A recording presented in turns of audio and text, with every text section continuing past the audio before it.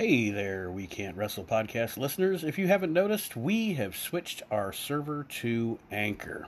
If you haven't heard about Anchor, it's the easiest way to make a podcast. Let me explain. First of all, it's free.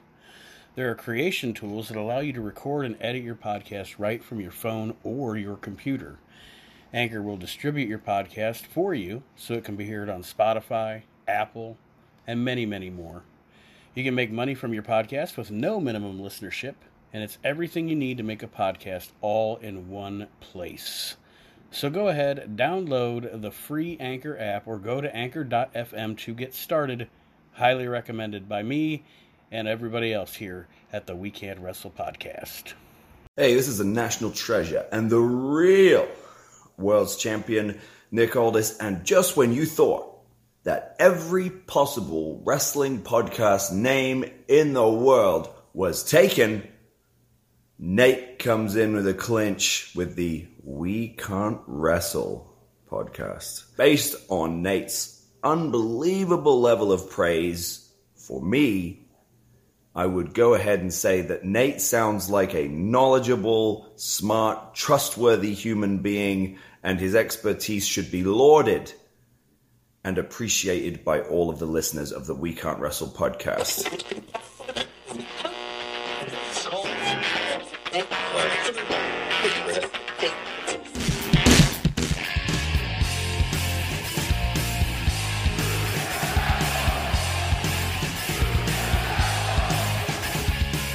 You're listening to the We Can't Wrestle podcast.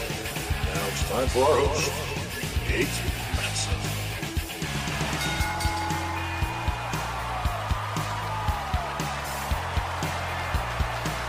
Hello, wrestling fans, and welcome to the We Can't Wrestle podcast. Nate Maxon, your host here. We're going to try something very, very, very strange on this week's edition of the show. I'm going to try a different type of format. Coronavirus is creating panic, so we're going to have a little panic of our own here, a little chaos. I have no hosts with me right now. As they want to be in the show, we are going to bring them in. We're going to do about an hour and a half here, just of random conversation here in the We Can't Wrestle podcast this week. It's going to be a fun time, so stay tuned. I'm going to go ahead and bring in our first host right now, Mr. Kyle Army.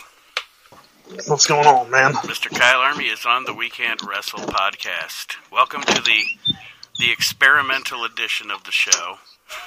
Oh, shit. I'm just bringing people in live as they want to come in. As a matter of fact, Aaron is having, of course, connection problems. I'm calling this like Corona Mania or something. It's just going to be sheer chaos. It's going to be sheer chaos here on the show. What's going on out there in your world, Kyle? How are we doing tonight? Not much. You want to talk about chaos? Let's talk about the fact of WrestleMania being fucking chaos. Absolutely. Jesus. We have a WrestleMania with no crowd. We have a WrestleMania with like a skeleton crew roster. We have a main event match with one of the competitors not going to be there. Yep. And from what I understand, they're doing a switcheroony tonight where they're going to work Braun Strowman into the match with Goldberg. At what point do you just fucking call it off? At what point do you sit there and go, you know what? Maybe it's not fucking worth it. It's Vince McMahon, and he is stubborn.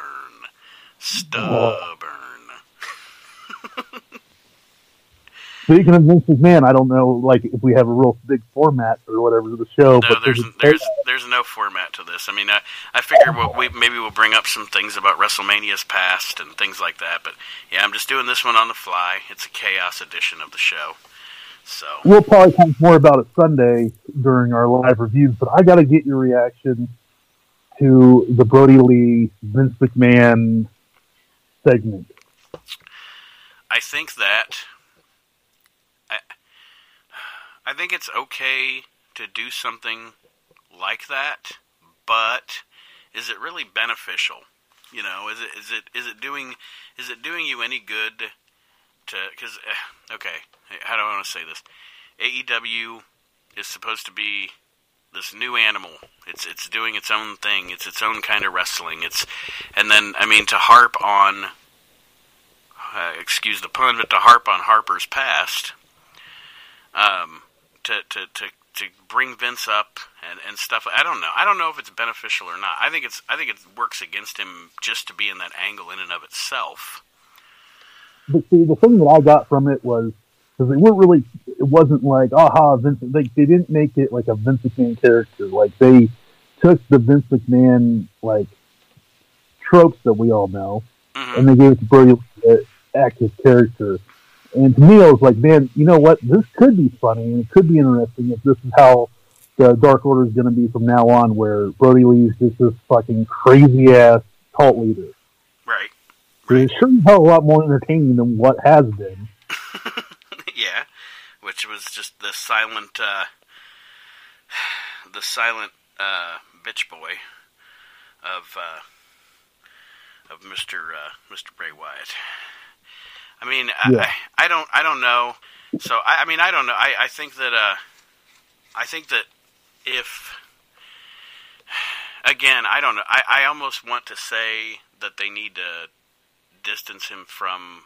The most important thing to me is eventually distance him from the Dark Order, because I really don't think they bring him up. I think they bring him down. Right. I think it'll be interesting to see, though, if he could bring the Dark Order up and actually make chicken, you know, I hate saying chicken salad out of chicken shit. Everyone fucking says it. But if he can make good out of the shit that is the Dark Order, it speaks volumes to him. Right. And if there's a guy that can do it, I think Brody Lee is the guy that could do it. And time will tell. And he definitely has the talent. I've always been a fan. I was a fan before WWE. I was a fan in WWE. As a matter of fact, I mean, I know there was a lot of ups and downs with him there, but I really enjoyed the Bludgeon Brothers gimmick. You know, I thought that was cool. They didn't treat it properly, but I thought it was a cool gimmick. No, fucking Vince McMahon treating something that actually has potential with some type of respect. That's not Vince McMahon. I'm going to try to add somebody to the call here. Kyle, you sound like you're being held hostage somewhere.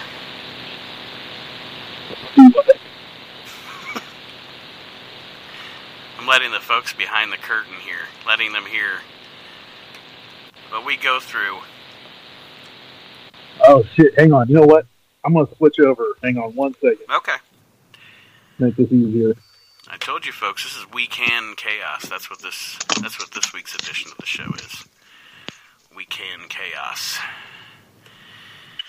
There, that should be better. That's much better. Oh, yeah. Fucking headset piece of junk. The listeners are so happy right now. I'm glad. They should be. You're welcome, fans. You're welcome. You're welcome. And, okay, so we were talking about the mania and the chaos that is WrestleMania this year. And it's just like the rest of the world. Every day something changes, you know? It's like every day something changes. Well, my question is, you know, WrestleMania is still, 2 weeks away almost? Mm-hmm. About what the fuck is going to happen? Because, I mean, you know, truth be told, listen here, we live in Ohio, and, you know, every day it's spreading and it's getting worse and worse. How long before, I mean, already, how many talents have been quarantined now? Right, yeah, we've got... The last list that I saw was 8. I mean, it's not gonna stop. I mean, every day it's gonna get worse. I hear Aaron. Hi, Aaron. You can hear me? Yes, sir. We can hear you. We are doing We Can't Chaos here for our listeners. We're talking about WrestleMania right now. Welcome to the We Can't Wrestle podcast. Yeah. But yeah, so far, Andrade, Asuka, Rey Mysterio, Roman Reigns, Miz, and I think there's one or two others that are now off the card, and they just keep chopping it up. And I mean, I don't know. It's nuts. Now, then again, I've also heard that they've already recorded everything. That's what I heard too. Everything's recorded. Well, apparently it's not if these guys aren't going to the show. Well, I like, mean, why would it matter if they're saying I'm not going to WrestleMania? They're not. What he's saying is they've recorded everything with everybody that can. That was able to record something. Well, they're going to start putting that Ting Pao guy or whatever. He's going to wind up on WrestleMania. He's gonna win the fucking title. Yeah. Because of Congratulations, pal. Because of Vince's stubbornness, the new Universal Champion will be Tony Nese. Well, I meant just some guy that's not even been on TV, just a performance center guy. Like that Chinese guy that hired Ting Pao. His name was. That's gonna be. Holy shit, guys! Talk about chaos. WrestleTrania, that's what they're gonna call it. Holy shit! Hang on, guys. You know what's crazy? We haven't heard from him in a while, but I got a fucking tweet from Tootsmon. Oh man, it's a Toots. Yeah, he says, I like my viruses like I like my women, Chinese and spread easily. Oh, dude, that's horrible. It is the 20s. Sorry, Toots, we can't play your theme song anymore here on the We Can't Wrestle podcast, but we can still have them Toots tweets. Oh man. Oh God. So I wanted to make this conversation about WrestleMania's past. We got on to WrestleMania now. Was it just me, you, and Kyle? Right now it is, yes. All right. I think Mr. Chris Wood is going to try to join us, but every time I try to call him, it says he's unavailable, so he must be quarantined or something. So, anyway, gents, like I said, we're going to, about another hour and a half here, we're going to just freeform, have a, it doesn't have to be an hour and a half. If we run out of shit to talk about, which we normally don't, we will cut it off early, but that's what we're shooting for here. So, what do we want to start talking about? What are we doing here? Let's let the listeners behind the curtain. The last couple weeks, there's been a lot of hate going towards WrestleMania 9, so let's start there. WrestleMania 9. WrestleMania 9 is a good WrestleMania. Okay? And I don't understand the hate for WrestleMania 9.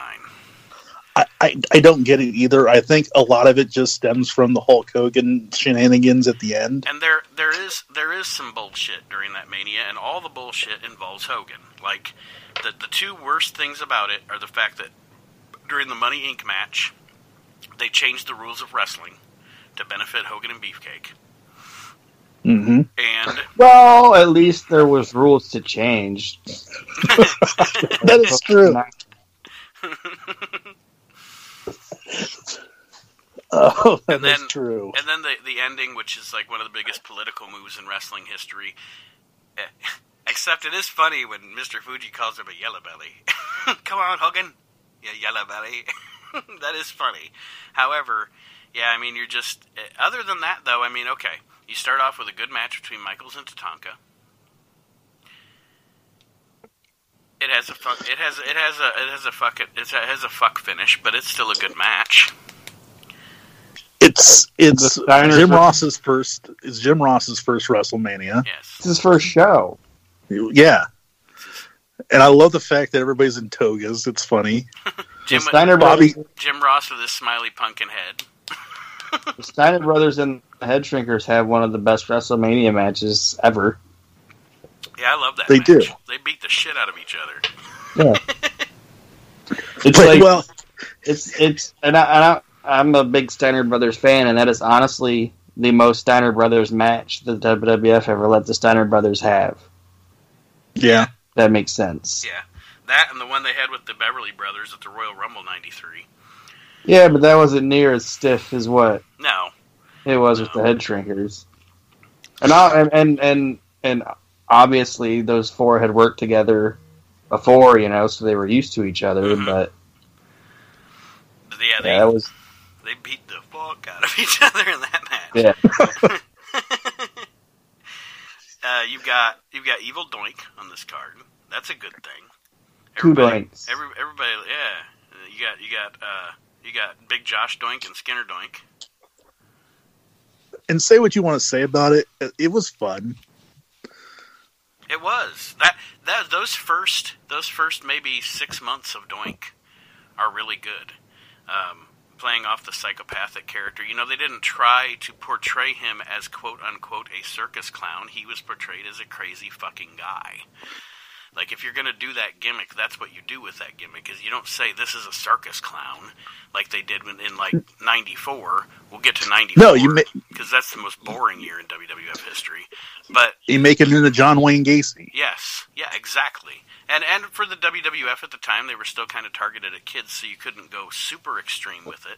But I think what they did do with it, I thought Matt Bourne did a great job with the kind of dual personality thing. And It was like the Boogeyman when he was in Ohio Valley Wrestling. Mm-hmm. Like Jim Cornette being like, look, there's this crazy guy who thinks he's a pro wrestler and he fucking dresses up as a boogeyman. Like, that's like the way to do it. Be like, this guy isn't right. Like, no, he's not, This guy's knocking fudge. Instead of popping little plant kids' balloons, he should have, taken them. Take their balloons? No, the kid. Oh, God.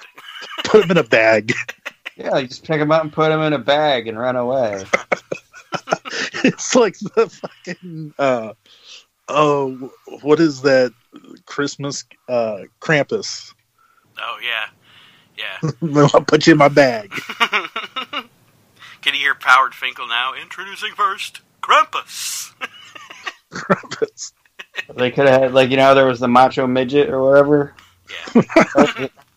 Was that at WrestleMania? That was after, wasn't it? Yeah, the Macho Midget was like a Raw thing. I don't think he was ever on pay-per-view. He was in the Macho Midget was in those Raws that were in that place that looked like they were in a fucking warehouse. Yeah, I was just trying to think what little person or whatever Joint could have taken into the sewer. I mean, Tiger Jackson could have pulled it off. The guy that played Dink, he could have been the... Yeah, and he played the Macho Midget too. Yeah. Doink could have been underneath the sewer, just be like, beat, we all float down here, Tiger. God. So just takes him. Do you remember when they had the midgets for all the wrestlers? You had the mini Taker, the mini Vader, the mini Goldust, the mini Mankind. It's because they rented all the Mexican midgets. Mini Vader was great. They couldn't have them do the Mexican gimmicks because nobody knew of them. So they're like, we rented these Mexican midgets. What are we going to do with them? I liked rented midget Goldust.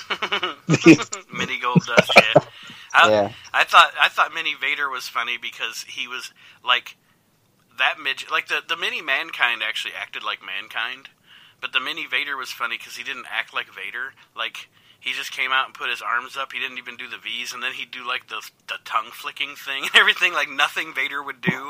Like the mini Vader dude was like, I don't know what this Vader is. He just put on the costume and went out. From what I've heard on multiple sources, regular size Vader did not like having a midget version of himself. I'm sure he didn't.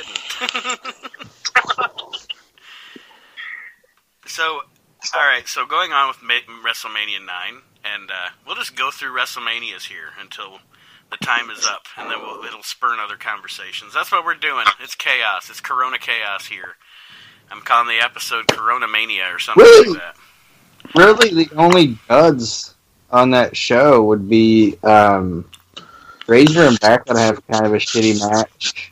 I don't really like that match. But it's pointless. It is pointless, but it was a way to get Razor on the card. I think Chris is here. Chris Wood, are you here? I see Chris, but I don't hear Chris. All right, so Probably better that way. we'll try to get Chris Wood in here. We're trying. Somebody's out of rocket. But yeah, I mean, it's Bob Backlund and Razor Ramon. What can you do? Luger, Not have it be Bob Backlund and Razor Ramon. This is true. Simple enough. Luger and Perfect have a decent match. Yeah. Undertaker and Gonzalez is terrible, but... That's the other dud I was going to bring up. And then, like we talked about the main event, Brett and Yoko have a good match. And then you just have the wonky... And people can say what they want to say, but what's going on at the end of that show? The people are popping. Yep. And, you know, it probably benefited from the fact that you've got a crowd in Vegas that... Okay, so how many people were at Caesar's Palace because they were WWF fans, or how many people were at Caesar's Palace watching WrestleMania because it was something to do in Vegas? And they want it like, So, Bill, we won tickets to WrestleMania?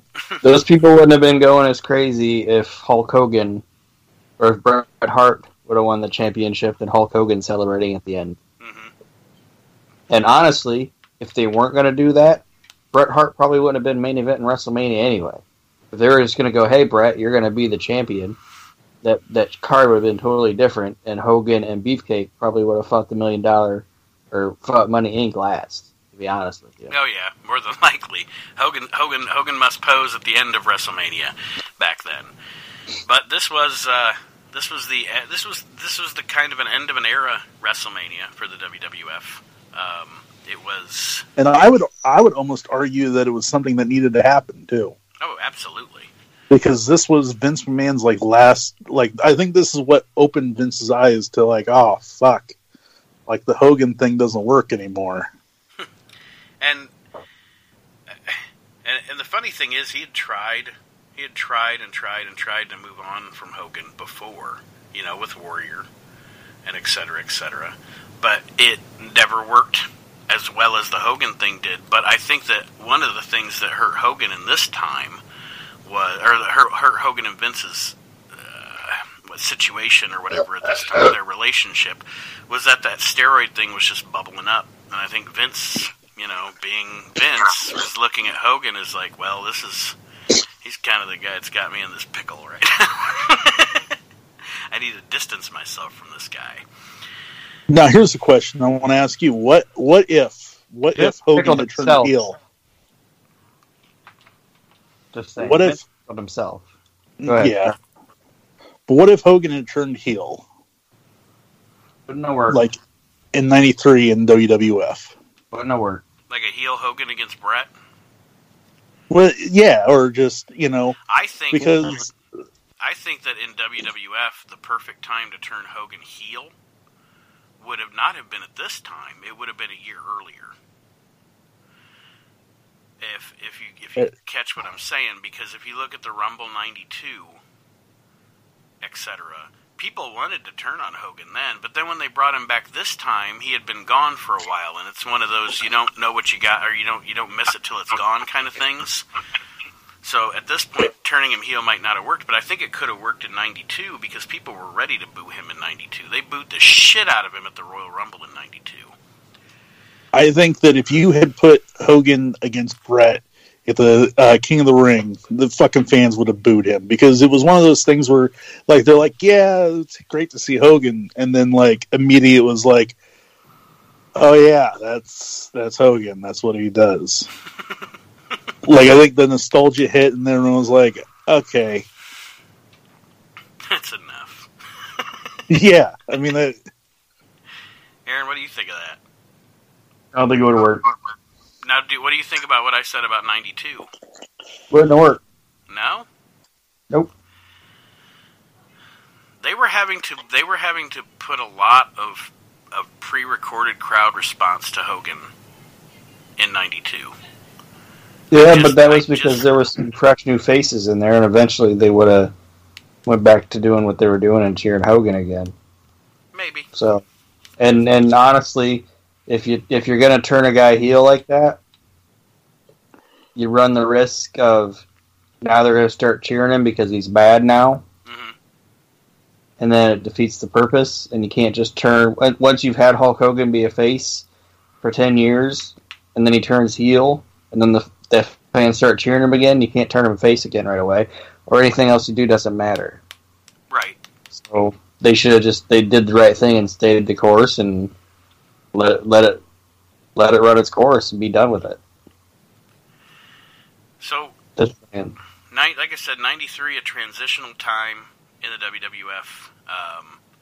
You come to King of the Ring, Hogan's gone, Yokozuna wins the title because of Harvey Whippleman and a long beard. Like, fucking camera flash. I wonder sometimes if Hogan would have stayed, if it would have started like a Hogan. You know how Hogan had his rivalry with Heenan all those years? You could have started like Hogan having a rivalry with Whippleman. And now Whippleman's the guy bringing the monster heels against Hulk Hogan. I know it was you behind the beard, brother.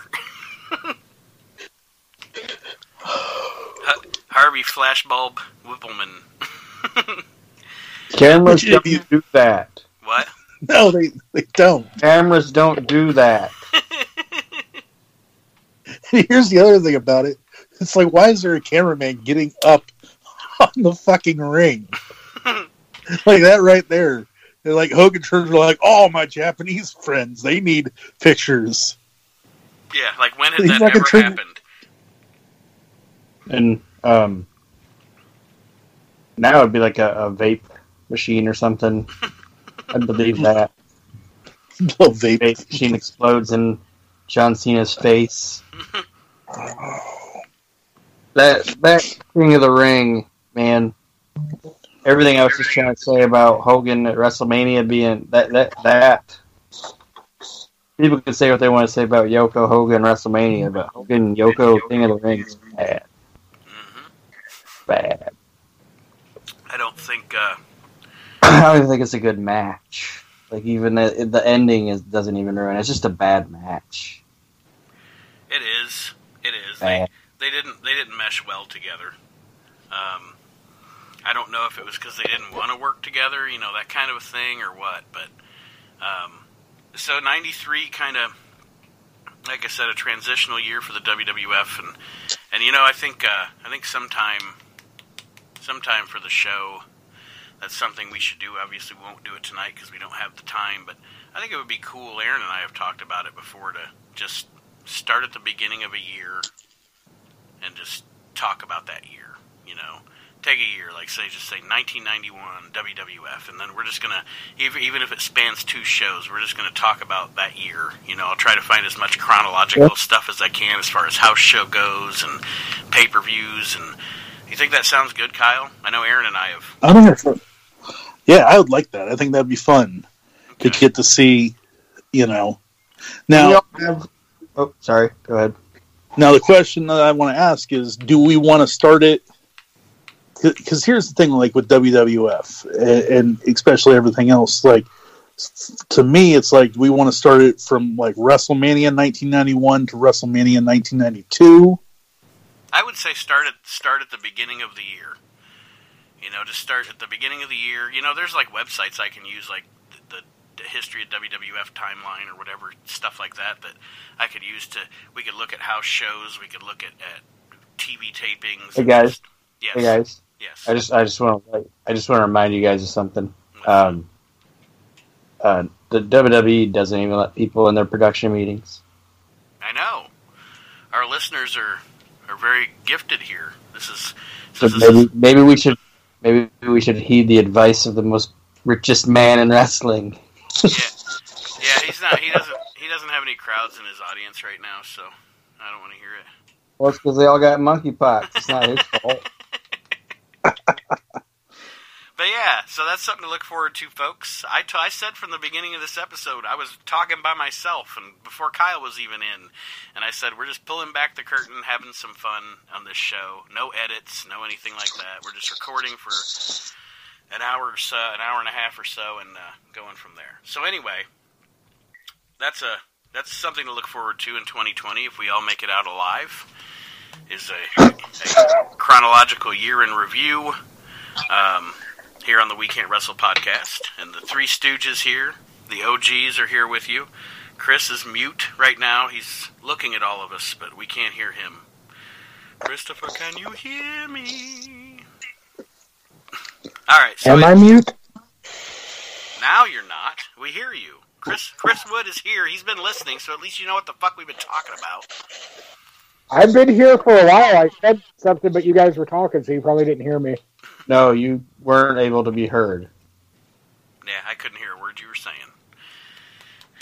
But we're podcasting chaos here tonight.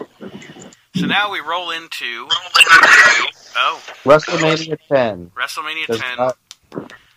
A WrestleMania that is like an island unto itself because this is the most boring year in the history of the WWF, in my opinion. But a fantastic WrestleMania. But yes, a fantastic mania.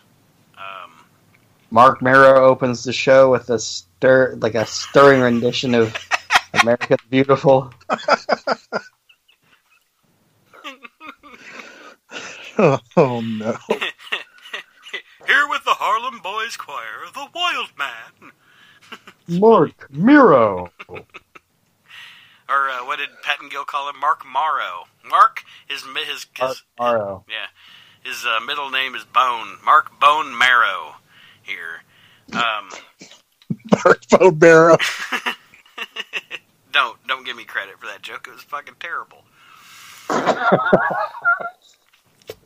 All right.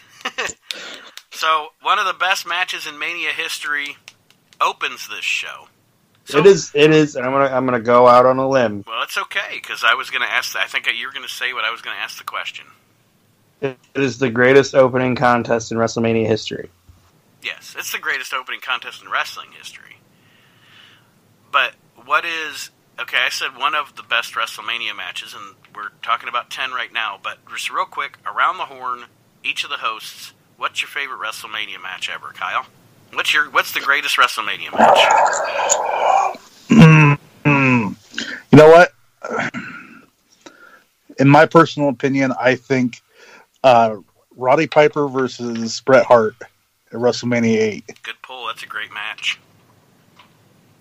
It has everything that you could possibly want in a match. I really enjoy that one. That's a good one. Chris? And the finish is fucking amazing. Sorry, yes, it is. And talk about, we talked about WrestleMania 7 last week with Jake pulling the crowd in the blindfold match. Talk about Piper pulling the crowd in, making them feel like they're part of the end of that match. You know what I mean? Yep. Looking to the crowd, should I hit him with the bell? Should I not hit him with the bell? Yeah, fantastic match. Chris, what's your favorite Mania match ever? Mine's probably a lot more current than your guys's. It's probably either Shawn Taker or Shawn Flair. Okay, both good. Actually, my favorite WrestleMania match is Shawn Taker at 25. It's a damn good one. For me, it was Shawn Flair, probably more so. It would have been more well accepted if Flair wouldn't have decided, I'm just kidding, I'm just going to go back to work over here. I pretend that didn't happen. The thing about Shawn Who the Flair, fuck is ever retiring in professional wrestling? Yeah. I mean, do I wish Flair would have went to TNA? No. But who the fuck has ever retired?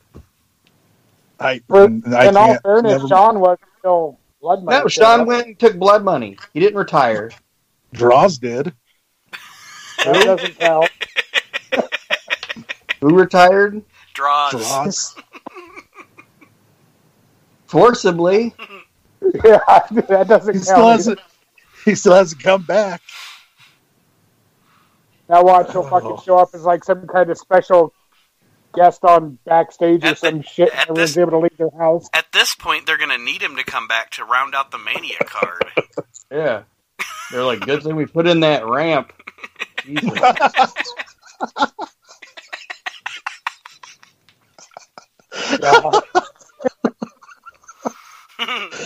Oh, they're gonna have one of those things that like they put handicapped people into the pool to lift them up and put them into the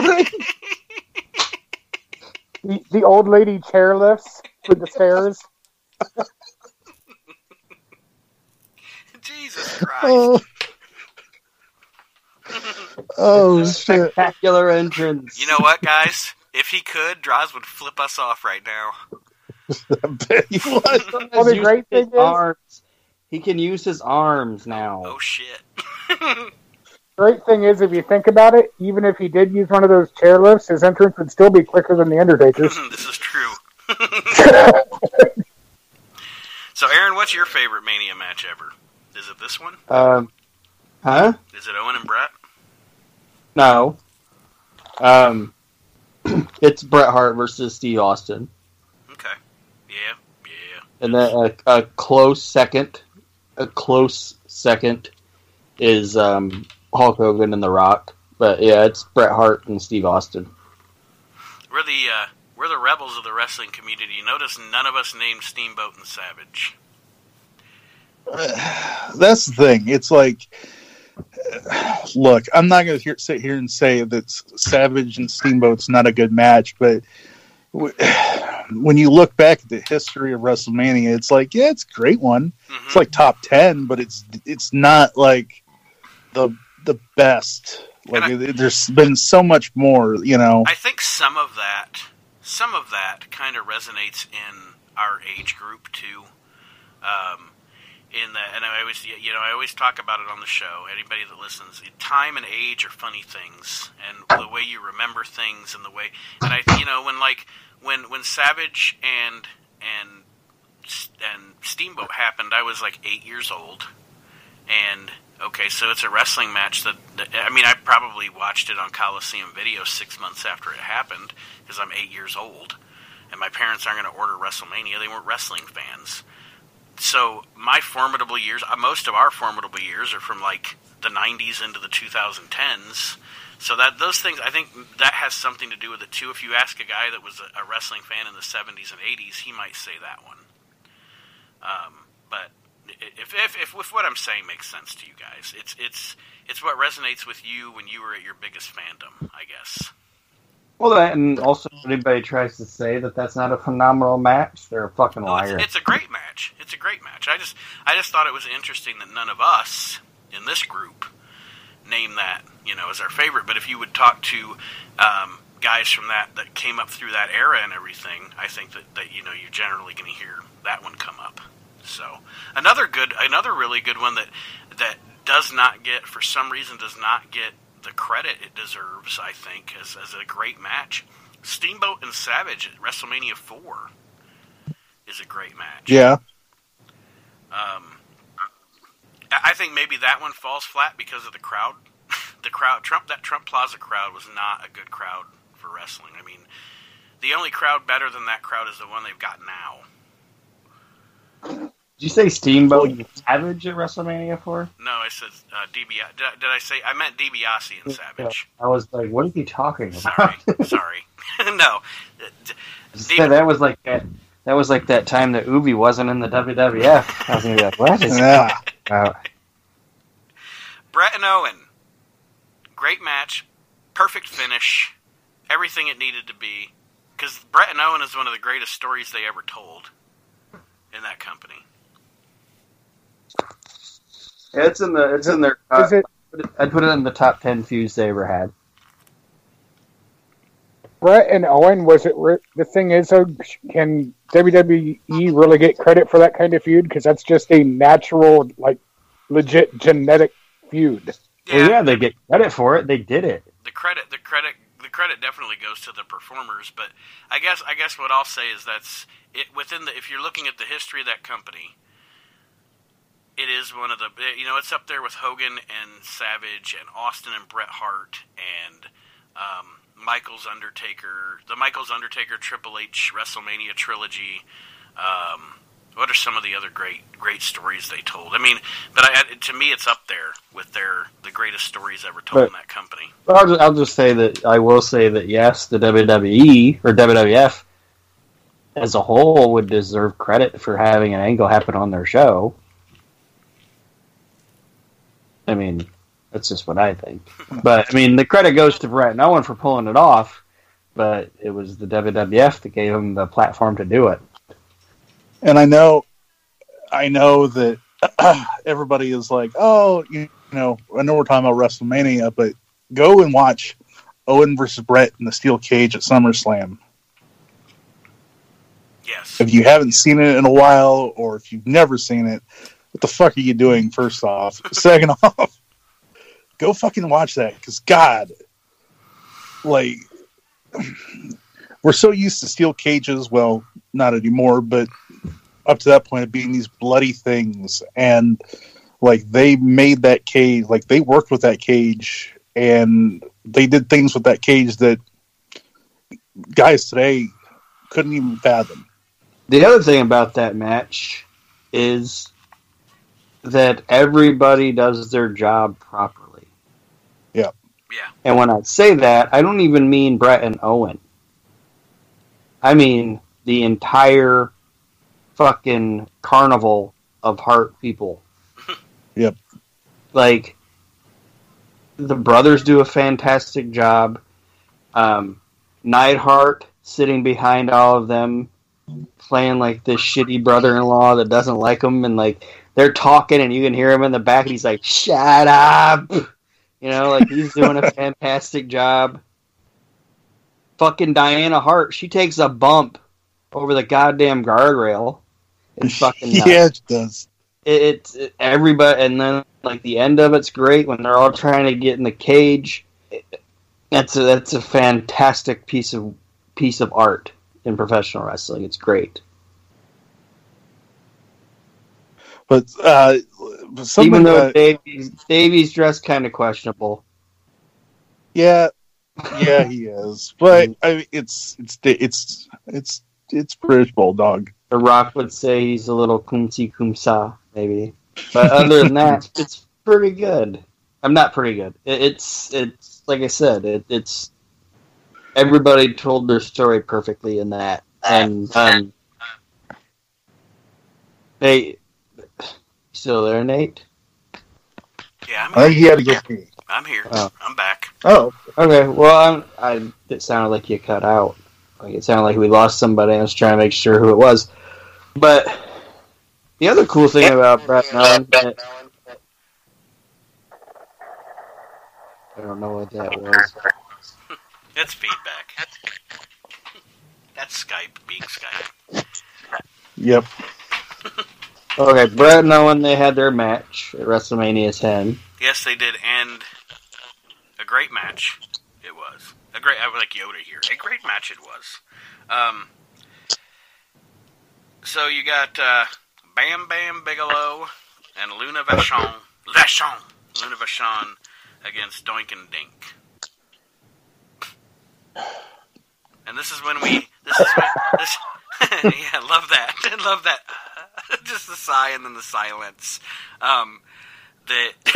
This is We go from the greatest opening contest in any WrestleMania to the shittiest second match ever. Well, by this point, we were on to Ray Apollo Doink, right? Like, this is no longer Matt Bourne. This is Ray Apollo. Am I correct? Probably. And much like we were talking about the greatness of the early heel Doink character, this is exactly what I said you don't do with that character. They had turned him literally into a circus clown instead of a madman. So Yeah, and then you give him a midget, a little midget friend. Hey, at least he was God. only at 1 right now. yeah, at this point. Oh, As this long, arduous journey through 1994 continues, it gets much worse with the Doink character, folks. Damn. even Jerry Lawler couldn't save that shit. No, he couldn't. Less said about this match, the better. I guess, Oh, unless- like the next match is any better. The next match is the awkward two good performers, and the feud. The feud for this match was actually really good. The Crush, Concept of this match was fucking yes, trash. the Crush Randy Savage feud. I don't think anybody would disagree. Everything leading up to this was spot on, And then this thing. Yeah. It's like, well, it happened. Like, The only thing I enjoy about this match is that Mr. Fuji just totally leaves his dude fucking high and dry. Like, they're coming out, and Randy Savage bum rushes him, and Fuji just steps aside and lets him attack Crush. Like, he doesn't even try to, like, stop Randy Savage. He's just like, nope, and, like, moves over and just lets it happen. Sayonara, boy, It's fantastic. It's fantastic. Well, no offense, but if I was in the same boat and I saw Savage coming after my guy, I'd do the same thing and be like, absolutely not. That and Kayfabe, the character, Mr. Fuji, would be like, you come in, you destroy my demolition. When you come in, demolition go downhill. You make us cheap as fuck.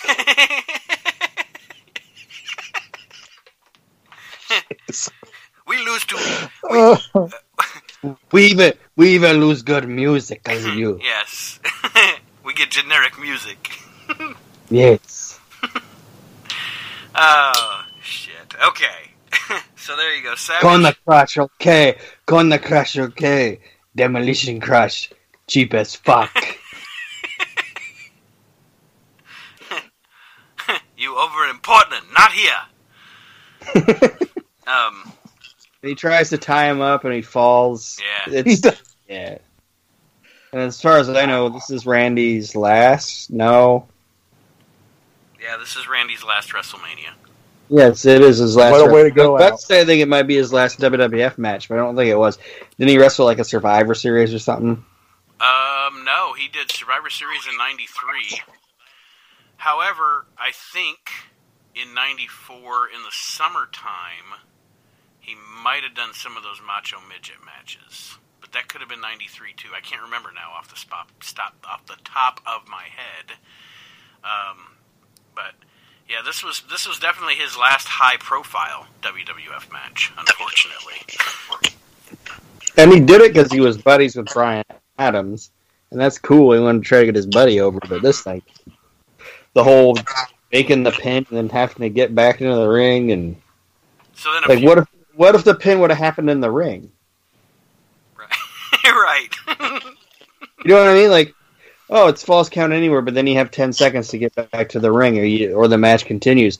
Well, fuck it, I'll just pin him in the ring. And then it's just a match. It's just a match. Then a few years later, Randy was like, look, remember when we worked together at Mania? You want to be my bodyguard on my rap career? Yeah, that'd be cool. Yeah. Oh God! This is 2020, right? And this happened in 1994. How did it take that long for somebody to say what I just said?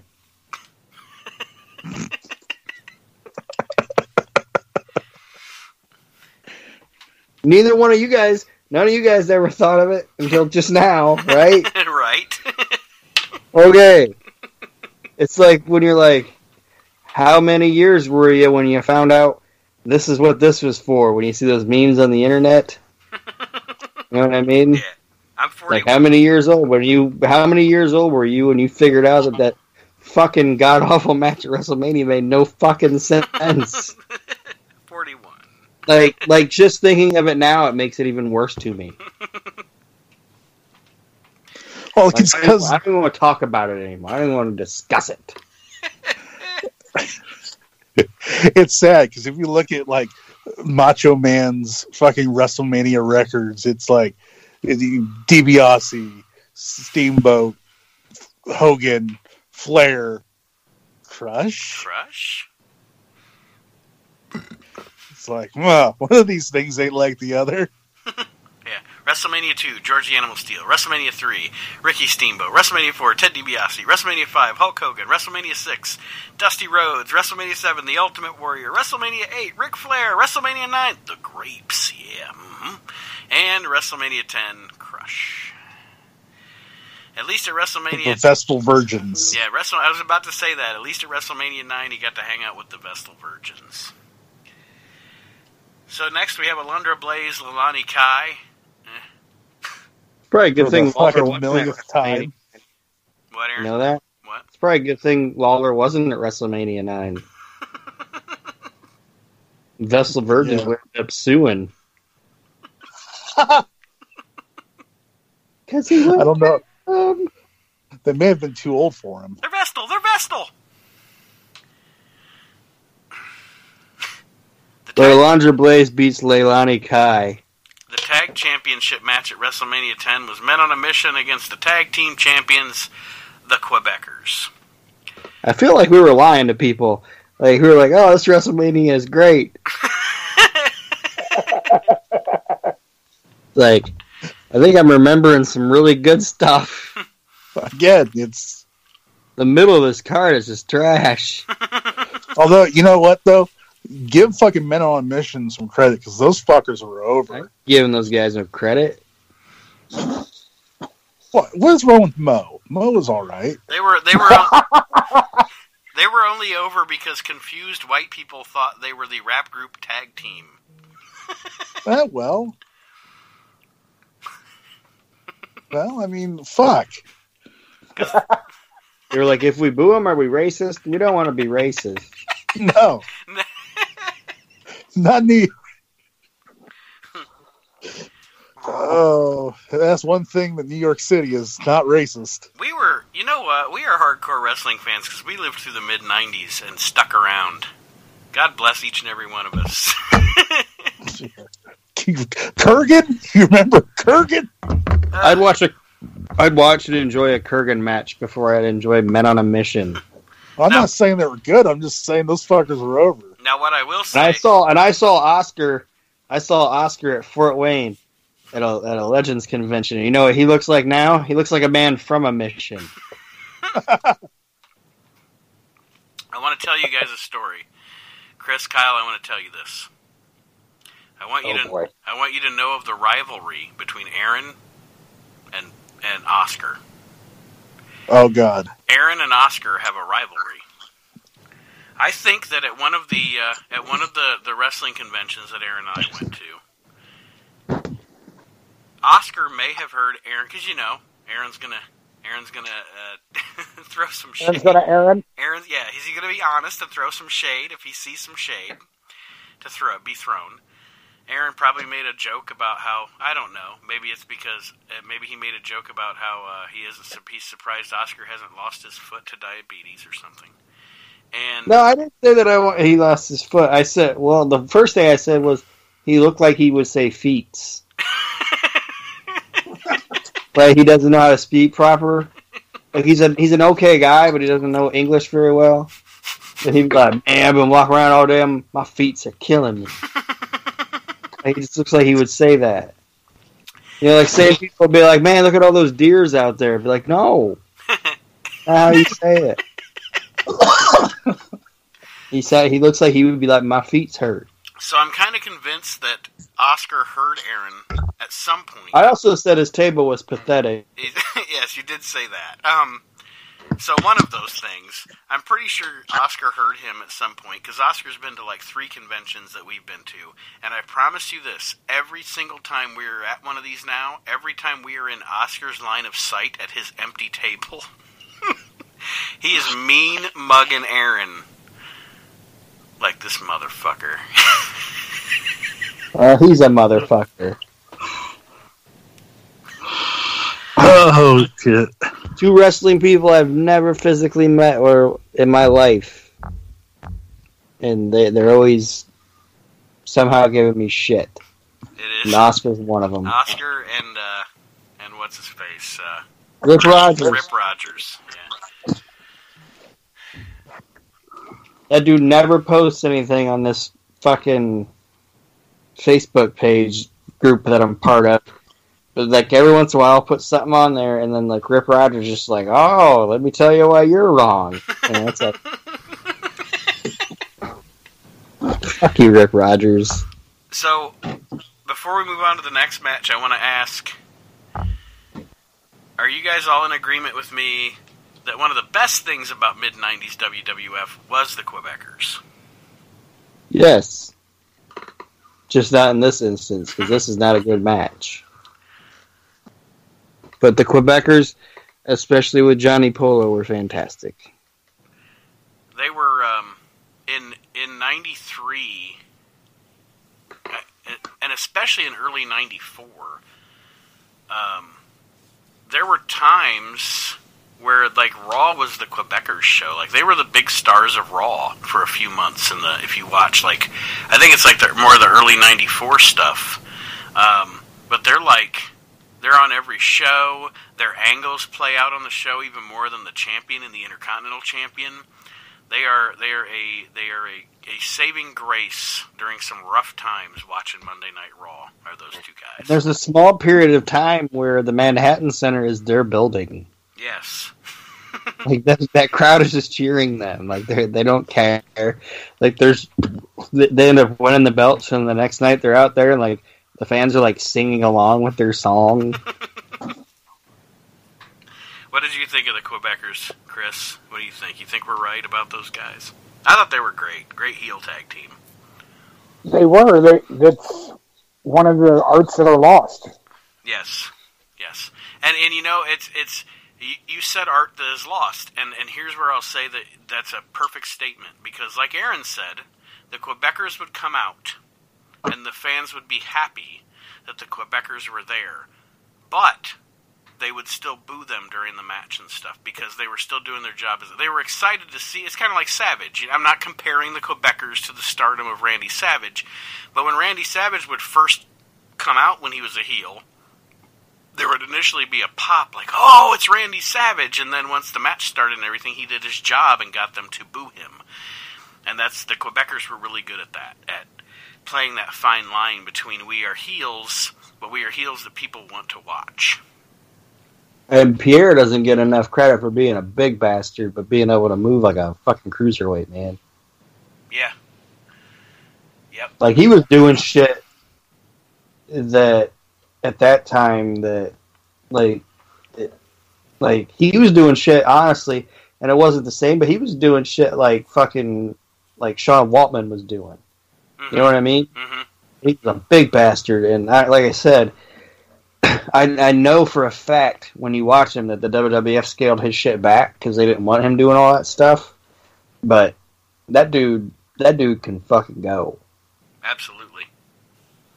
And he's deceptively big too. Like when you look at him and he was wearing the Mountie suit and all that, you couldn't tell, but he's a big bastard and he could do anything.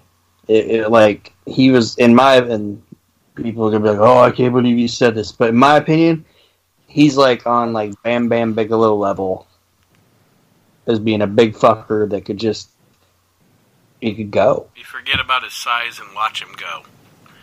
And yeah, he uses his size to his advantage in the match. Or there's times where you forget about his size and then he uses it to his advantage, and then you're like, "Oh yeah, he's a big fucking dude." He wasn't tall, but no. And neither was Bam Bam Bigelow. Bam Bam Bigelow wasn't like a towering human being. Mm-hmm. He was just a big guy. And like I said, Pierre was fucking great in the ring. And people hate him, but I like Jacques Rougeau. I know he's not very liked in the wrestling business, but I like Jacques Rougeau. The next match on this card is the first WWF Championship match of the night. It is Yokozuna and Lex Luger. And it's not that great. It's not that great. Their SummerSlam match is underrated, but this one, it's not that great. Little rough. So this one is one of mine that, like the missed opportunity thing. I really wish it would have worked out for Perfect to stick around during the summer of '94. I found myself interested in the rivalry between him and Luger. I was happy he was back because I was always a Perfect mark. And we would not have gotten the doesn't make any sense, you didn't do anything different with him after he turned heel turn from Tatanka. Which was stupid. Yeah. Which was you should have started wearing suits. Yeah, like they pretty much like just gave Tatanka $1 Million Man's music and made him frown instead of smile. They changed. It was so stupid when he turned heel because they changed nothing about him other than that. It was so dumb. It was ridiculous. Yeah, he should have had suits and actually gone to the reservation and. He should have bought a casino. I mean, and that's not even that's not a racist thing that I'm saying. What I'm saying is, if you're gonna turn the guy heel, it's not racist. It's a thing. If you're gonna turn him heel in the '90s, where you can still, stereotype people, do it. It's not racist. It's not racist. There's a show, okay? It was on AMC, and then it got canceled, and then it got picked up by Netflix, and it's called Longmire. You ever heard of it? I've heard of it. I haven't seen it, but I've heard of it. Okay. One of the big heels is a Native American guy. And guess what he owns? A fucking casino. And he wears suits and shit, and then he goes to the reservation and manipulates people, and he's a real fucking son of a bitch, Yeah. And he tries to take fucking Lou Diamond Phillips' bar and all this other shit. He's a real asshole. And he makes all his money because he's pouring drinks down his native people's mouths and taking their money one chip at a time. Good for him. Yeah. But anyway, we got off topic here. He gets shot twice. But anyway, I'm just saying it's not racist.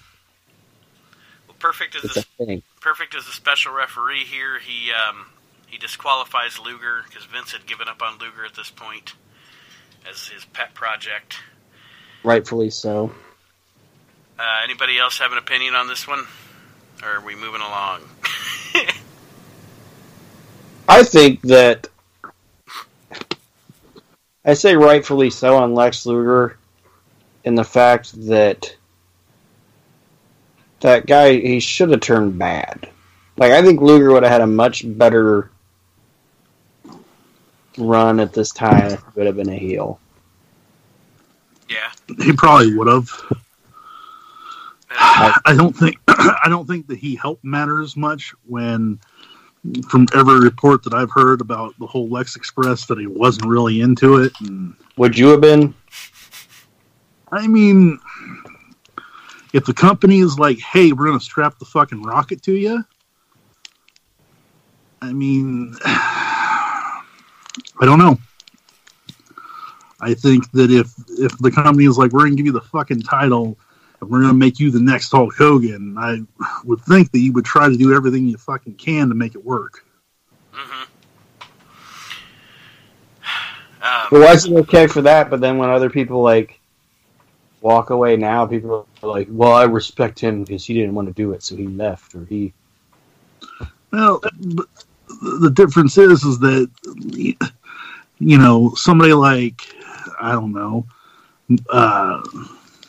Damian Sandow, it's like, well, he's not fucking getting that treatment. They're giving him bullshit. He's getting paid, though.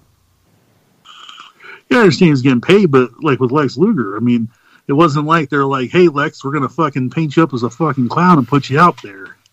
You're just gonna they're like, we're going to make you the fucking man. I'm just saying, it's whatever. But I just think he could have been a better heel and would have been a perfect person to be with Ted DiBiase as a heel manager, or eventually Jim Cornette, something like that. It would have worked. Well, I agree. I think that Luger is better as a heel. It's like Flair. He's better as a heel. Yes. Luger would have been a better person to make the $1 Million champion than Steve Austin. I agree with you on that, yeah. And I know it was Steve was already there, or Lex left or whatever, but if that angle would have been Luger's a heel now, and he's still with the company because he doesn't leave because he's not unhappy, he would have been better. He would have been better to go with Ted DiBiase than Tatanka, Right. It's great because let's say what you want to say about Luger, but he's an amazing fucking heel. I've been diving deep into the WWE old school, where they had like the Madison Square Garden shows and the Boston Garden shows, where they're like house shows almost. Right. And there's an episode where it's when Luger first comes in and the WBF is big, and fucking Heenan's like, he's like, why don't you stand up there and pop the shirt off and show us all the muscles? And Luger's like, well, it's been a little bit since I worked out and stuff. But he fucking stands up looking like, a fucking Greek god, and that's like, that's funny. It's been a little bit. It's been a little bit since. All right, how about the next abortion here at WrestleMania 10? We had this deal with Earthquake and Adam Bomb. It was 35 seconds too long. Didn't need to be here. Well, why not? Wait, come on. I believe this is when Howard Finkel has his. The only good thing about this is I didn't enjoy when they had them wrestle each other, but I always enjoyed Harvey Whippleman and Howard Finkel. Because Harvey Whippleman would be like, with your stupid hair, bald head, and your big banana nose.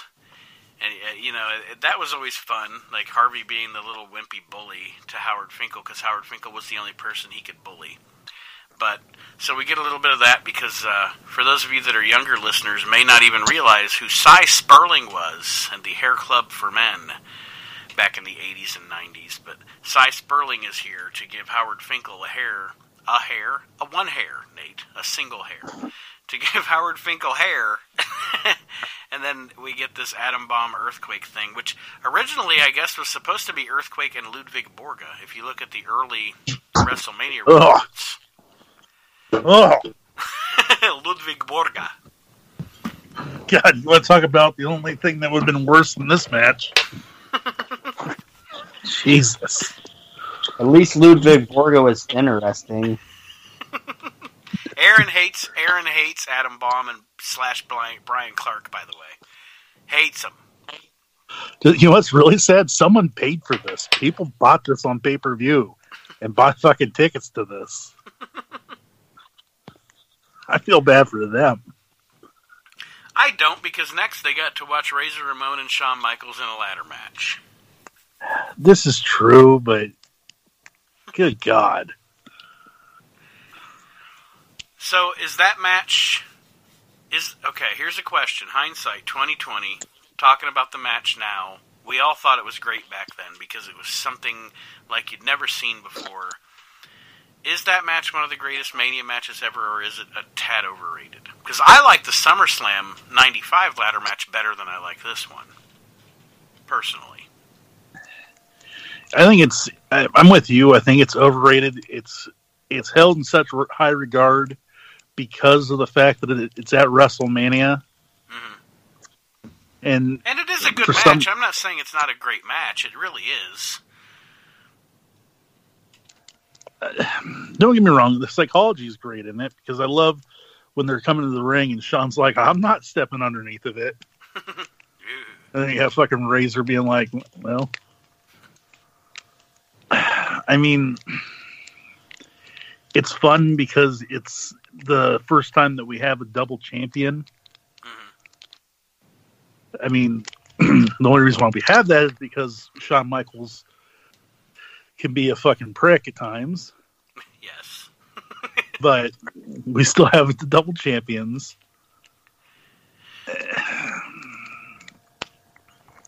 I don't know. To me, it's fun. It's a great match. But I'm with you. I enjoy the SummerSlam one a little bit better. Aaron, Chris, either one of you out there, do you agree with what we're saying? I don't think it's overrated.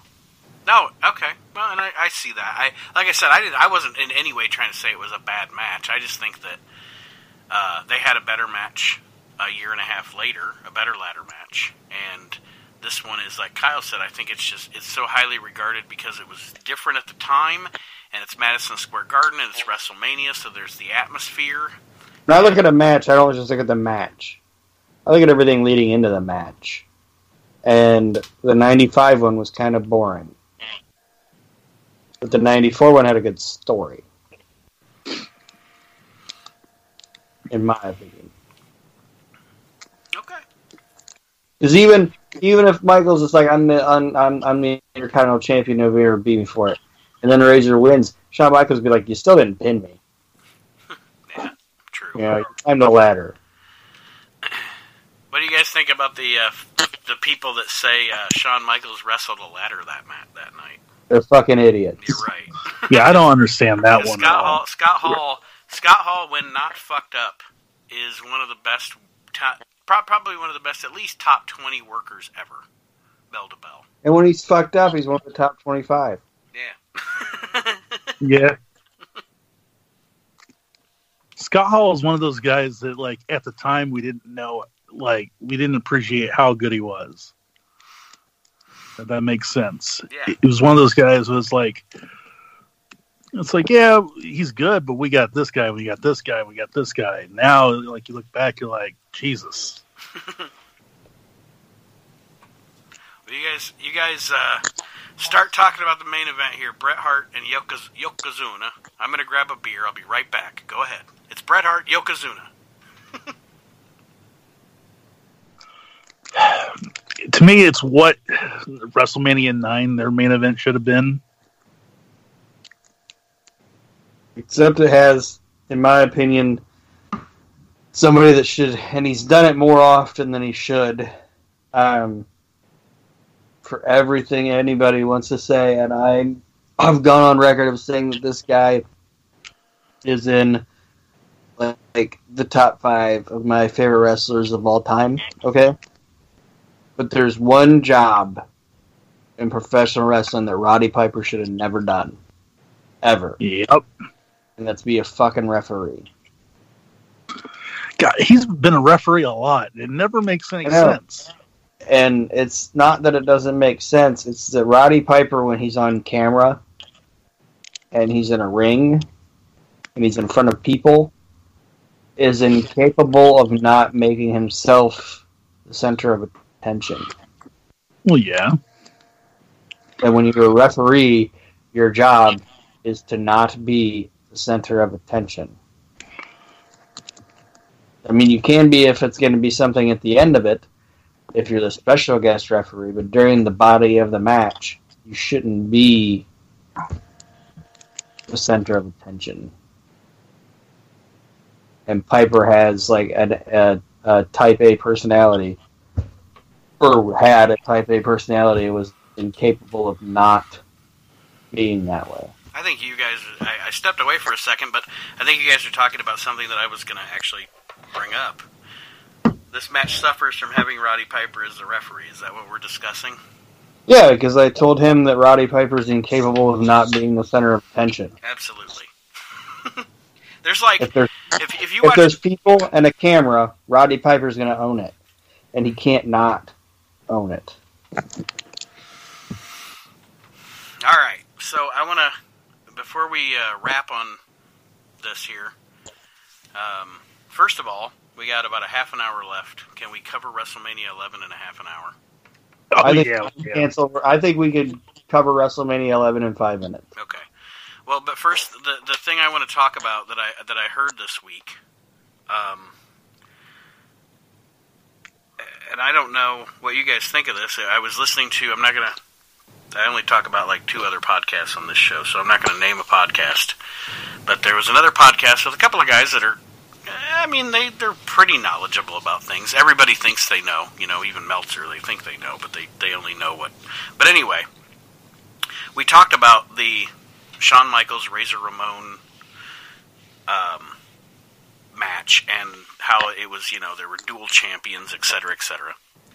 So I want to, there is a theory out there, or I guess a rumor out there that I did not know from back in the day. But do you guys remember I know Aaron does, because I know he really likes the match and really likes the feud, and so do I, but remember early 97, Saturday Night's Main Event, where they had the tie cage match between Hogan and Orndorff? Yeah. Yeah. So Orndorff, could kind of lay claim to the fact that he's the world champion. Apparently, from what the word was back then, in 87, they did that match, and the reason Orndorff is not on WrestleMania 3 and didn't get worked into the card was because they did that match just in case they got up to the point where they were going to start shooting the angle between Andre and Hogan, and Andre decided not to do it. That way they could go into 3 with Hogan and Orndorff for the title. Oh. So then once Andre decided and said, yes, I'm going to do it, and yes, I'm going to put Hogan over, now you're too late into formulating the card, and Orndorff doesn't get worked in. But from what I understand, he got a main event payoff anyway. Because of that. That sounds like some grassy knoll shit. I don't know, because if you ask Hogan, he didn't know up till even the time it happened that Andre was going to work with him. Also, if you ask Hogan,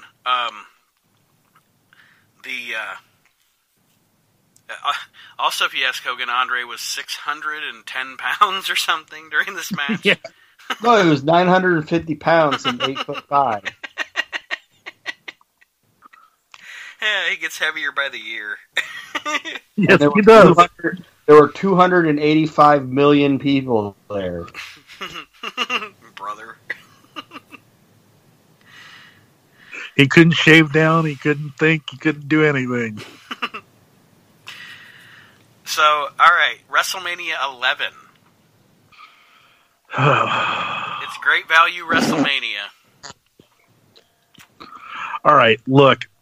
On this show, Yokozuna and Owen Hart beat the Smoking Guns to become the tag team champions, and Shawn Michaels and Diesel have a match. That's pretty much it. All right. So look, beyond the fact of having fucking Jonathan Taylor Thomas there and fucking Salt and Peppa and every fucking thing else, everybody was ready for us to talk about is, should Bam Bam Bigelow and LT gone on last, or should it have been Shawn and Diesel? The pro wrestling fan in me says Shawn and Diesel. And I would even say the businessman in me would say Shawn and Diesel, because you, as a businessman, you've used LT already. The people have paid their ticket. The people have bought the pay-per-view. Yes. So, yeah, you let Shawn and Diesel go on last. Now, what I will say about this Mania is I will give high praise and high regard to Bam Bam Bigelow, because Bam Bam Bigelow pulled a much better match out of LT than he should have been able to. I am in no way saying the match was good or great, but I'm saying Bam Bam pulled a passable, 10-minute wrestling match out of Lawrence Taylor. It was better than it had any right to be. See, now here's my this question. Pay-per-view sucks ass. I like nice ass. Here's my question to you. This podcast has better audio than that pay-per-view did. I wouldn't go that far. Let me ask you this question, okay? All right. Do you think that the reason why LT and Bam Bam went on last is because fucking Nash and Shawn were so pissed off and they wanted to go on last? Do you see it as Vince McMahon being like, "Oh, fuck to show them, pal"? No, it went on last because he was paying Lawrence Taylor more money than anybody else. I get that. The same reason that Mike Tyson main evented Steve Austin and Shawn Michaels and not the tag team battle royal. It's because he was the main event. He was the celebrity that everybody was, the non-wrestling people were paying money to see. But really, did they though? I mean, what does anybody know what this show did? Money-wise? It sucked. I already told you that. No, I know, but I'm saying money-wise, I don't know what it did. I'm looking right now. The attendance was 16,305. You figure this is 95, so your most expensive ticket to Mania was probably 300. Your cheapest ticket was honestly probably 10. So you have a median. Let's see. We'll just say our median price for a ticket is $100. So it did. Over $1 million. But what did it do compared to next year, WrestleMania 12? And What did it do WrestleMania? 10? What did WrestleMania 12 do compared to WrestleMania 35? But you're going to tell me that WrestleMania 35 was a better card than WrestleMania 12? No, but It's all subjective, man. The reason that match was last is because Lawrence Taylor was a national celebrity, and that's why that match was last. We're overthinking and overanalyzing a very fucking shitty show. But the problem is, it doesn't matter who would have main evented this show.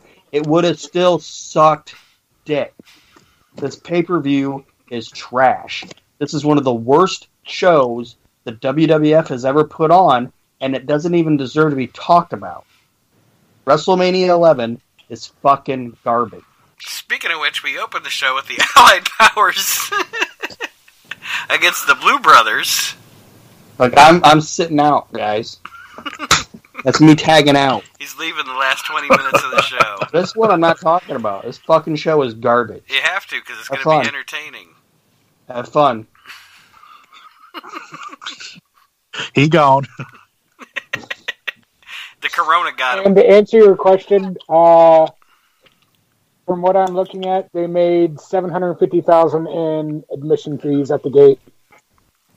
All right, $750,000, and then with a 1.3 buy rate pay-per-view, which was down from the 1.68 from WrestleMania 10. Now, see, right there's my point. 25 of the tickets were probably LT's kids.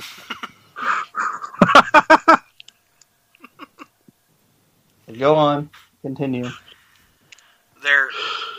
I'm interested, Chris. Do you have handy if you're looking it up for me? Like you said, okay. So we got a 750 gate. We got a 1.3 buy rate. What was the gate and the buy rate for 12? I just want to see if it went up or if it went down. Because the buy rate for 12 is only 1.2. Okay. Because in the spectrum of things, one of the best WrestleManias...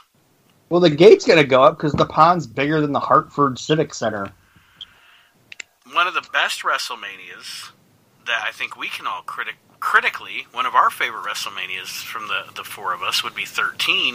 And 13 is the only Mania that didn't sell out. It actually literally was not sold out. So, I mean, to put in perspective... I don't know. Just here's the other thing. We're getting in the weeds here, but no, we are. But here's the other thing. The fact is that WrestleMania 11, they had to fucking try to bring in fucking LT to try to bring in some attendance. WrestleMania 10, WrestleMania 12, WrestleMania 13 didn't really rely on fucking having 10 somebody in the fucking ring. 10 had celebrities. The 12 and 13 did not. 10 had celebrities. 12 yeah, but they weren't in the ring. Right. They didn't wrestle. So then, Razor Ramon, Jeff Jarrett, Intercontinental title. I always liked these guys together. This is that weird time with Razor Ramon and 1-2-3 Kid, isn't it? No, that's more like 95-ish. At this point, I think Kid was actually injured, or about to be injured, because after this they bring in Savio Vega to kind of play the 1-2-3 Kid role. That's nice of you to say that he was injured. We all know what it was. He got fucking popped. I think during this promo, he's even like wearing a kimono or something. Like, what the fuck Probably. is going on? God damn it. Fucking Sean Waltman.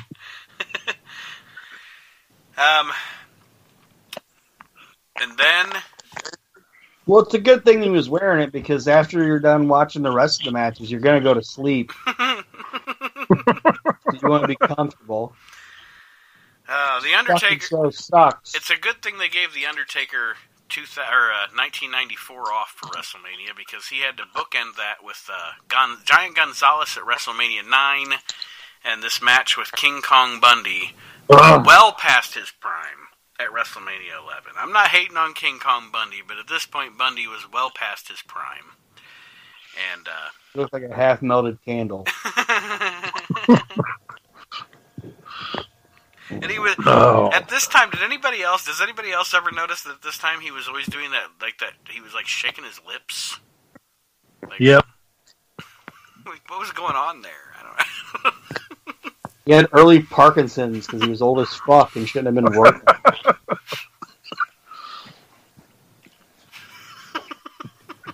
Jesus. Now the match Aaron will actually praise. Owen Hart and Yokozuna, tag team titles against the Smoking Guns. This is fantastic. It's one of my favorite tag teams is Owen Hart and Yokozuna. Yes. The match could have sucked, okay, but which it didn't. The match could have sucked, and it would have still been the highlight of my life as a wrestling fan, just watching Owen Hart hug Yokozuna on the ring steps. Yeah, he's like, hello. Because he's so happy that Hello. finally things are going to work out for me in this place. Like, he says it's been so bad for so long, but it's finally going to work out for me because I have this big guy, and I'm going to ride him all the way to the bank. He did what I wanted to do. He went out and beat my lousy brother, Brett. Yeah. Like, as soon as he comes out, like, hugs him. Like, Yoko doesn't hug back, but he doesn't, like, smack her away or anything. He just accepts the hug, and it's great. But I agree with you, Kyle, and I'm sure Chris agrees too. This is one of the better tag teams ever. Just, you know, for guys like us that are 90s wrestling kids, Owen and Yoko, man. And then, I mean, not to mention, we move forward in time. I know we always get in the weeds on this show, but Camp Cornette, Owen, Yoko, Bulldog, and Corny. I mean, fuck yeah. Oh, yeah.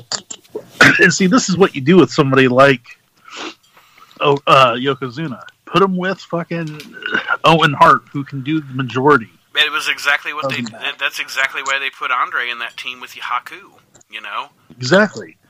That's how you do it.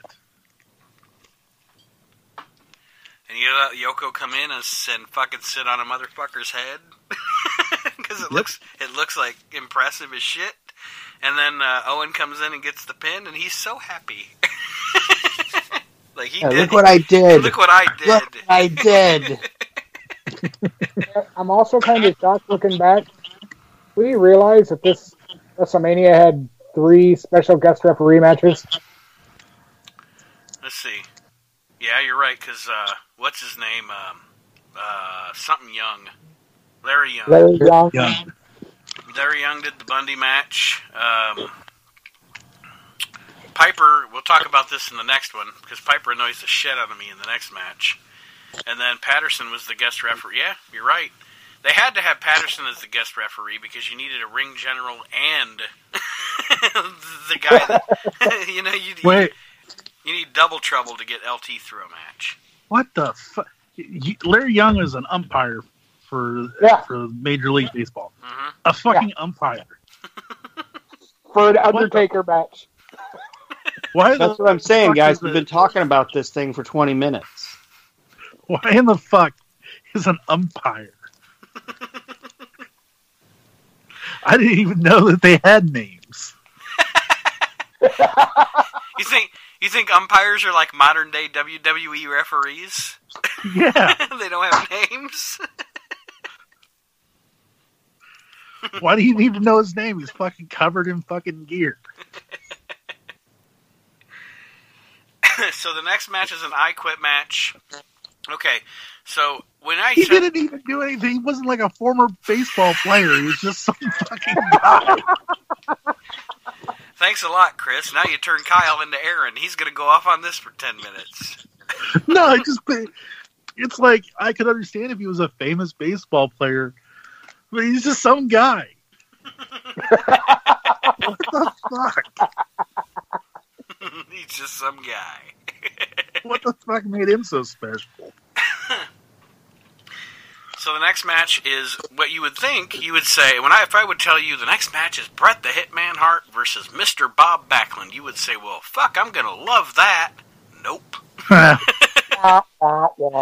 Because we threw in the I Quit stipulation, And to be perfectly honest, I've never watched a match where I hated Roddy Piper more. It's one of those things like, there's no way they could fuck this up. I said, hang on. My beer. Like, how many times in this match does Piper say, "What do you say? What do you say?" It's so annoying. And the match in and of itself is just, it's almost like, because at this point, you have Vince is pretty much sided with the Clique. He didn't want to put Brett on top. And I watch this match, and sometimes, I listen to shoot interviews or I read dirt sheets and stuff, and I say, how much of this drama is actually real, But you watch this match, and you think, did they put Brett in this situation on purpose? Did they put him in this lose-lose situation on purpose to make Shawn and Diesel look better? Well, it didn't work. So that thing thankfully ends, and then the Diesel-Shawn Michaels match happens, which is a good big man, little man match. I enjoy this match. And then the finish comes. Yes. What in the ungodly fuck is that fucking power bomb? It is pretty bad. Now, what do you think of the chicanery with Sid, the twisting of the ankle of the ref? I mean, it's all very convoluted, and it's almost that like Vince was like, "Well, I can't trust you to go out and have the main event match, so we need to throw all this other stuff into it." All the bells and whistles. Pamela Anderson, the Jenny McCarthy, and that's the other thing that pisses me off. Go back and watch the 1995 Royal Rumble where Shawn goes, coast to coast. The two biggest fucking stars in it was Bulldog and Shawn. Mm-hmm. And they came out every 60 seconds. So don't sit here and tell me. But Kyle, you're talking about stellar competition like Gigolo, Jimmy Del Rey, and Mantar. I will not sit here and let you disrespect the good goddamn name of Jimmy Del Rey. Oh, fuck. He was fantastic. We've already beat Lawrence Taylor and Bam Bam to death as we talked about the show. So, that being said, we talked about 9, 10, 11. It's been a good deal here, gentlemen. Well, Lawrence Taylor's still alive, so he beat Bam Bam in that. I have an idea. All right. How about, are you guys down? We're going to record next Friday, right? All right, so what is your idea for next week's show, Aaron? We all have the network of the WWE. We all have the network of the WWE. That's what they call it in Russia. This is the network of WWE. We all have it. So I stay, as a family, we watch, WrestleMania 15. We don't recap it. We don't review it. We just watch it. And we talk about whatever we want to talk about while it's going on. Okay. I'm down. I'm down. Talk about what's on the screen, or we could. Yeah. We just do a watch along. All of us just watch WrestleMania 15 together, and our show's the length of WrestleMania 15, and then that's the end of it. I'm down. If everybody else is down. Sounds fun. I'm down to clown. Okay. All right. Well, listeners, I want to thank you for joining us on this behind-the-curtain edition of the We Can't Wrestle podcast, the Corona Mania version. Didn't really have a format. We wound up kind of sinking into a format, and it was fun, guys. I appreciate it. And I want to encourage you, before we sign off, join our Facebook group if you have not. The We Can't Wrestle live show is there and on our YouTube page. Lots of fun that we have, conversations. Aaron is doing watch-alongs on the on the Facebook group that you can watch a pay-per-view or a Nitro or a Raw or something to that effect along with him. So much going on. I do free giveaways of merchandise on the show on the Facebook group. So please do join the Facebook group. Be a part of that. Hit up our YouTube page. I'm going to be doing. Now that you mention it, maybe Kyle and Chris, maybe you guys should get up off your ass and do something. I'm gonna have a. It's not like you're going to work. Too. I'm gonna have a giveaway too. Whoever wins it gets a cut-off shirt. Oh snap! Actually, I think you should send them the sleeves. Yeah. I'll sign them and send you the sleeves. There you go. That's what I'm talking about. Our boy Archie. You guys will can be wear all them on about your that. head while you mow the yard.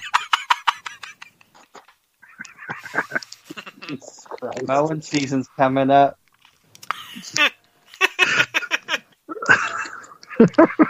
I like it. Oh, Kyle's got his own burger towel. Look at that. yep. So anyway, subscribe to the YouTube page. Going to try to do some more Safe Batamania. some more exclusive things on the YouTube page as well, and I am working on a website as well for the show. So much to check out with the We Can't Wrestle podcast in 2020, especially while you're on lockdown during the COVID crisis. Chris, would you like to say anything to listeners before we sign off tonight? No, I'm good. I'm just wanting to see everyone join up on the Facebook page and everything else. Yes, sir. Kyle? The only thing I want to say is that WrestleMania is not going to be taking place anywhere, but it's going to be taking place in Rio de Janeiro. Nobody will get to see it, but trust them, it happened. There will be a couple tournaments to determine new champions. Exactly. Aaron? Why do you say it like that? Aaron? You always have a nice sign-off for your fans, your listeners. Well, I'm just saying I'm looking forward to the website, and just so you guys know, it won't be hardcore, but it will have softcore porn. But it'll only be like, you have to pay for it. Sonny pooted. We got to keep it wrestling related here. It's not like P and the V, but it looks like they are. You know, like kind of like Cinemax. Well, I want to thank each and every one of our listeners for joining us here in the We Can't Wrestle podcast. We appreciate your support. We appreciate your listenership. I appreciate each and every one of my co-hosts. We'll see you next week. We're going to watch WrestleMania 15, Stone Cold and The Rock in the main event. And we'll see you next week, ladies and gentlemen. Thank you for joining us.